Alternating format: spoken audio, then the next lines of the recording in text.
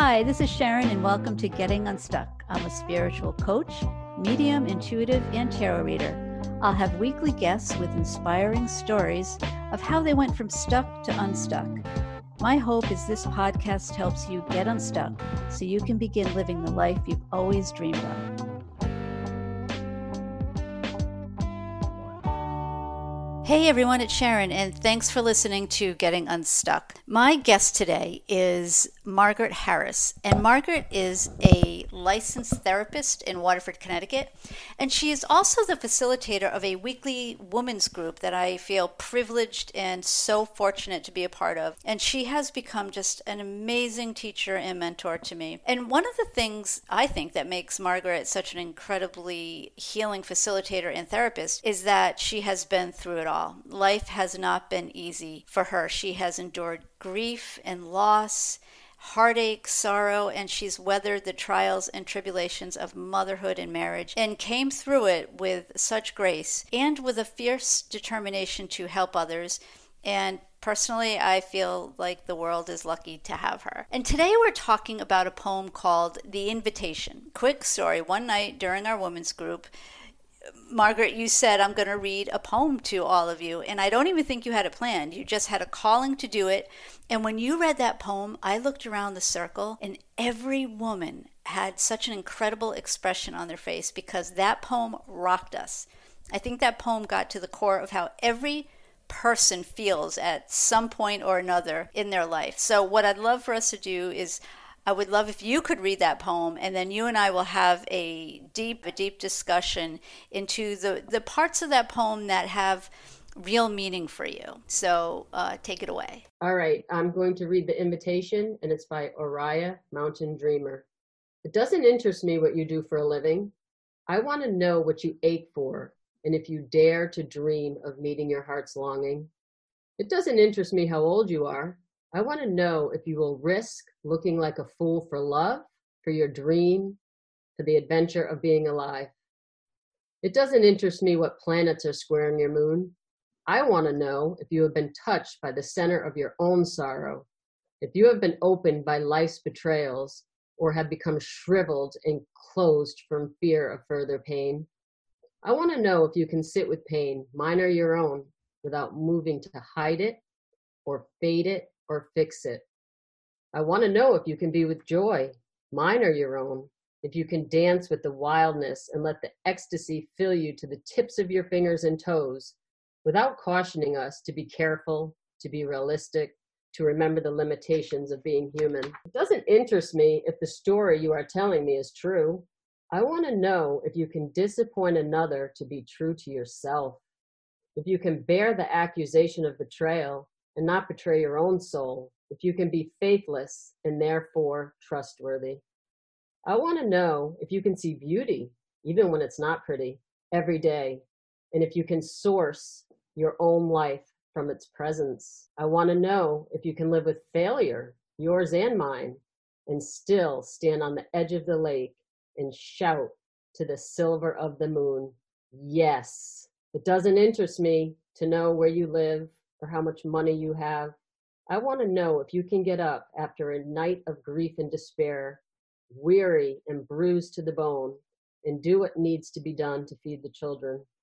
It doesn't interest me who you know or how you came to be. I want to know if you will stand in the center of the fire with me and not shrink back. It doesn't interest me where or what or with whom you have studied. I want to know what sustains you from the inside when all else falls away. I want to know if you can be alone with yourself and if you truly like the company you keep in those empty moments. Oh, Margaret, honestly. And a little backstory about that poem. She was at a party and she came home from that party vowing like that's not how she wants to live her life. She wants to live her life in the center of her being, feeling all those feels, all those emotions. And that night when I read the poem in circle, that was my invitation to the women in the circle, calling each of us to live, which I think she's calling for, a more authentic life, one that's laced with love and light and the grace of our own understanding. Yeah. So Grace I is a think good that's word. what really touched so many of the women in the group, because it wasn't like I was just reading, because a lot of times we read things from a book. It was the invitation to the circle. Yes. And the invitation to, for me personally, was how do I want to live my life? On the surface? Or do I want to take a deep dive every day?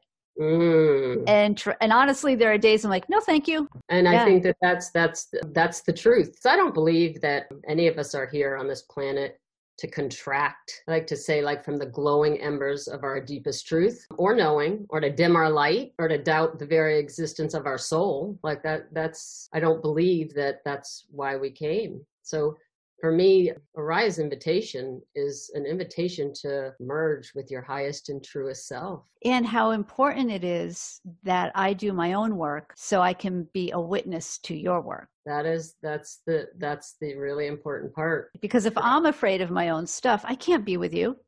I can't sit with your fire and rage and anger or your sorrow. No, and that reminds me, which I think you'll remember, one night in Circle, one of the women had suffered a great loss, amongst many other, but this one was up and new, and she broke down and was deep in her sorrow, and the rest of us sat there, and by the pure grace, I say, were able to sit there with her in that pain, with someone in their pain, without trying to fix it, fade it, or move it. And when we allowed, it's a beautiful example, because when we allowed for that, for her to be able to be witnessed, because I do believe we all have this innate desire to be seen and witnessed without somebody trying to say, oh, it'll be better, or adding the things. We allowed her that, and I think you'll remember. Now, I'm not saying it was comfortable. I'll speak for myself, and I heard other women say after, like, hearts are beating. It's just like, oh my God, like how long is this going to go? To sit with this amount of pain that somebody that we love is in. And do you remember what happened after we allowed that? All of a sudden, the woman that was allowed her deep sorrow and grief said, can I play some music? Oh my God, yes. I mean, and what transpired, and the joy that how she could transform that sorrow into just such light and joy, and we all got up and danced. We did. Yeah. So that's really fits into a piece, I think, of what we're talking about, because I heard you say that, to be able to sit in the circle and witness. Yeah. What a gift. Yeah, what a gift. And not fix her, not tell her to move on, whatever we want to say, but to just bear witness to that pain. And that was some deep work she was doing. That was some deep pain, and uncomfortable for me as well at times. But for her to come to the other side, to walk through that fire, to come to the other side. And then I think she put on this great song, and it was almost like, God, we walked through her sorrow and then found her joy. It's a testament. It was a real testament to the circle and what we have built, that we were all able to sit with her in that. Yeah. And because we live in a culture of doing and not being, right? It's sometimes hard to sit still and watch the process and not fix. It is very hard to do that, because that's not how, you're right, it's not how we're raised with our culture. It's just like, she actually writes a piece in her book about this.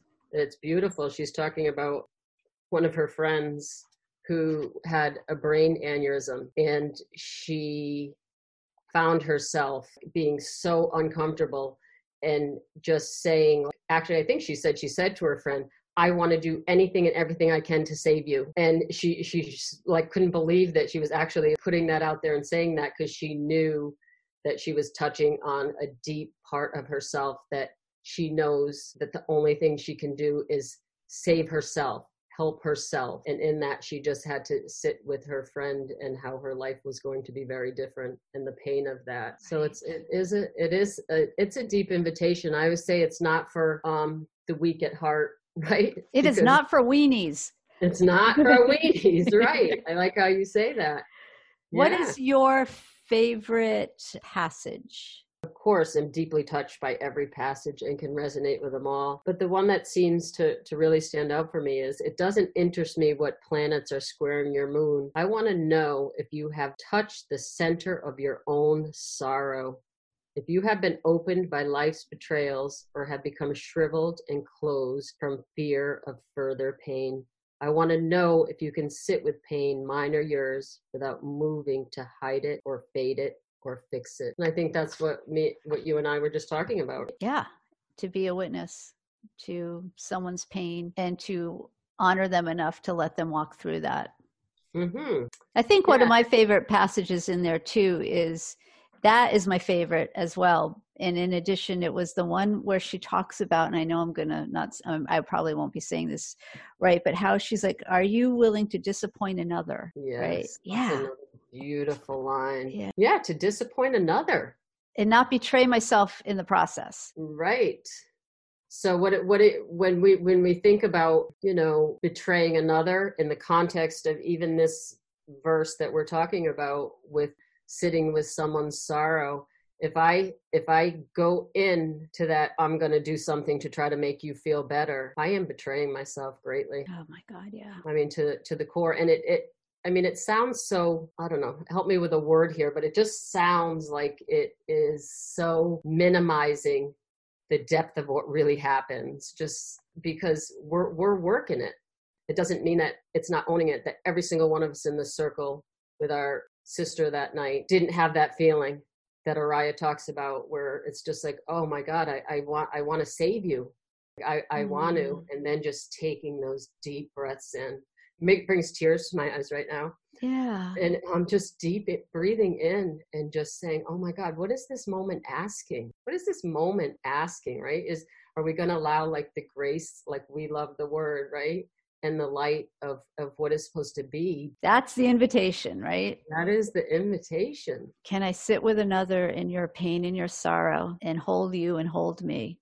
And not diminish. Yes, I love how you just said that, and hold me, because that's the part I'm talking about, being true to ourself. Right. And not diminish the moment by me wanting to run and wanting to fix. Yeah. So powerful. I don't know if you're familiar with Mark Nepo. He has a book called The Exquisite Risk, and it very much ties to me with this invitation, because he calls daring to live an authentic life an exquisite risk. And I so am touched with that, like to have the courage of heart not to forget, to believe that the extraordinary center of our being has vanished because we have lost touch with it. Wow. So her invitation to me ties with him. It's just like we've just lost touch with that part of us that is hurting, that has our own deep sorrow, our own ache, and our own pain. He quotes St. John of the Cross saying, the exquisite risk is to still our own house. And that is what we did. I keep bringing up that circle because that's the line. You know what I mean? In that moment, because we talk a lot about the moment we were able to still our own house, to be there and witness. I think this is so important because, and I really wish these types of things are taught to children, because I think we still as a society are like, kind of buck up, chin up, pull your bootstraps up and motor on. You can do this, instead of just sitting with it. Because when we don't sit with that sorrow or that fear or failure, disappointment, right, it becomes so uncomfortable. And then we try to mask it. Yeah, we mask it with many things. Right. It comes out sideways. Yeah. And when you look on social media and you're looking at everyone's, I was saying this to someone yesterday, when you're looking at everyone's highlight reels on social media, like I can guarantee you plenty of them people are sitting in a closet with a bag of Oreos crying, right? And they're sobbing, right? But if they just sat with their pain, they could, I mean, and it's not like I think sometimes people are so afraid of their own pain and suffering because they're afraid if they deal with it, that it might swallow them up. Like the world will open up and take them away. And really my own experience has been the process doesn't take long. It's just an acknowledgement. That pain just is there to say, look at me, I'm here, deal with me. Instead of stuffing it down with, I don't know, ice cream, Oreos, alcohol, sex, shopping. Yeah, you're reminding me that once we do come in touch and recognize the deeper hunger for something beyond survival, we open up to the deeper meaning in our lives. Yes. It's like our soul has been penetrated. And this is like jokingly the bummer of it. Because once we do allow for that, we really can't go back. Oh my God. I mean, we can. But when you go back, you're doing it consciously, like you say. Right. Like, Yeah. today I'm not playing. You know what I Yeah. mean? Right. Yeah. Yeah. But you can't really go back to just being unconscious. You can't. Yeah, and that's a big, and I think I said before, no one, and she doesn't promise this in the invitation that it's an easy journey. My own journey in life and loss and joy. If I refuse to be in touch with the places that I feel sorrow, I'm never going to be able to cultivate the ability to be completely present in the moments for someone else. And it's really just that simple. Right. But And that hard. because when we do that, when we can be in the moment for someone else, it's like saying, I see you. I Yeah, and see I you. do believe that everybody has, I think you and I had a conversation about it a couple of weeks ago, that the deep desire in all of us is to be seen, to be witnessed. And yet there's a lot of uncomfort in that too, because we have to accept, you know what I mean, being witnessed and being seen. Right. But I do believe it's innate hunger in all of us as humans. I do. I think we want to be seen, and I think we want to be loved. Yeah. And I think those two things would fill us up, and perhaps we wouldn't have the problems we're seeing today. If I could see the divinity in everyone I look at, even the ones, and I think she says it in the invitation, like, can I look at beauty when it can, or can I see the beauty in sometimes when there's ugliness around me? Can I see the beauty in that? Yes. Yeah. Instead of running from it. Yeah. And I mean, and I hear you, and I believe you're talking about that too with when your own experience in your own life. Because sometimes it's easy for us to say, looking out there and saying, all right, this person's really struggling, and you know what I mean, I'm going to find the light and beauty, which I think is a wonderful thing. But I like the invitation too. You know, because you do work with me, I'm always trying to pull it back to, okay, am I really able to do that in my own life? I'm able to cultivate that for myself. Yeah. And that is to me holding the joy and the sorrow in the same place. That's such a doable thing. It doesn't have to be either or. I can have joy and sorrow in the same place, and that's okay. It is okay. And that's living the authentic life. I believe Mark Nepo says something a little bit like this in his book, and I'm only comparing the two because there's a lot of similarities, and this has always really touched me. And I'm just saying his name because I like to give people acknowledgement for some of the thoughts or the work that he does. But he talks about how our chance to be real, which I say authentic, really depends on if we're able to stay open and present to what is. To be real and authentic often depends on our willingness to let as he says, the winds of life shape us as they move through, breaking down all the pretty walls that we have spent so long building. Oh my God, that is beautiful. I love it. God. And when we are in alignment with the truth of our heart, only then can we really be in service of our soul, which then we can be in service of others. Yeah, I feel like, and you know me, Margaret, I'm always talking about how there are no accidents, right? And so I don't think this COVID-19 was an accident. What's the silver lining? We're all getting to know ourselves better and hopefully seeing the humanity in one another. And now we're looking at George Floyd. Yes, The horror of years of that happening. And many people standing up and protesting, saying, what are they saying? It's what we were talking about. I want to be seen. Yes. I want to be seen in my pain and my rage and my anger. And know that I'm okay and that you're going to be okay while I'm in my pain and rage and anger. Yes, it's playing out on the large screen for us right now. Is. No accidents. And I just pray that all of us come together in a way that we've never come together before, that I can look at him or her and see her and see their divinity. Yeah. Which is what we all are, right? We are just divine beings here on this earth, all trying to make it through this crazy life. But if I don't do my own inner work and get a level of comfort with my pain and my sorrow and my hatred and my racism and all of that, because it's in all of us. I mean, really, let's be honest about that, right? It is. Let's be honest. Then I can't see it in you. And that's what I pray for all of us, is just an attitude of, I love you exactly how you are. You do you, and I'll do me, and we'll come together and see one another. Yeah, that's beautiful. And that is what I believe the essence of her poem is. I agree. Yeah, it's just a deeper calling to be able to be with what is. You hear me say a lot about, what is the moment asking for, and in this part that you're talking about with the civil unrest and the protests, asking that question. What is this asking for? So we know in our circle, our smaller circle, we can ask that question, and we understand that someone wants to be witnessed or just held in their truth or seen. And this is no different. It's just on a larger scale. I was reading in her book, she was saying that when she does large events with people, workshops, I guess they break up in smaller groups. And she was saying that if someone's crying, do not rescue them. Do not move closer to them. Do not reach out and hold them. Let them do their work. That's super hard. Well, for me anyway, as a hugger. I know. Yeah. And we did that in the circle. And I read that part too. And she actually said, if she sees you doing it, she's coming over, and she didn't use the word reprimand, but she says, I'm taking you off. Right. Because you're stopping their process. And we're going to hold that story with so much grace, because we understand all of it. We understand the uncomfort of sitting with somebody in that pain, mm-hmm. and allowing them to follow through their own process. And what a gift, because then I get to know that the same will be done for me. Right. Because when I'm in deep grief and I'm sitting in a circle, I'm not looking for someone to give me answers, right? When I'm really in it, I am looking to be just held and seen and witnessed. Right.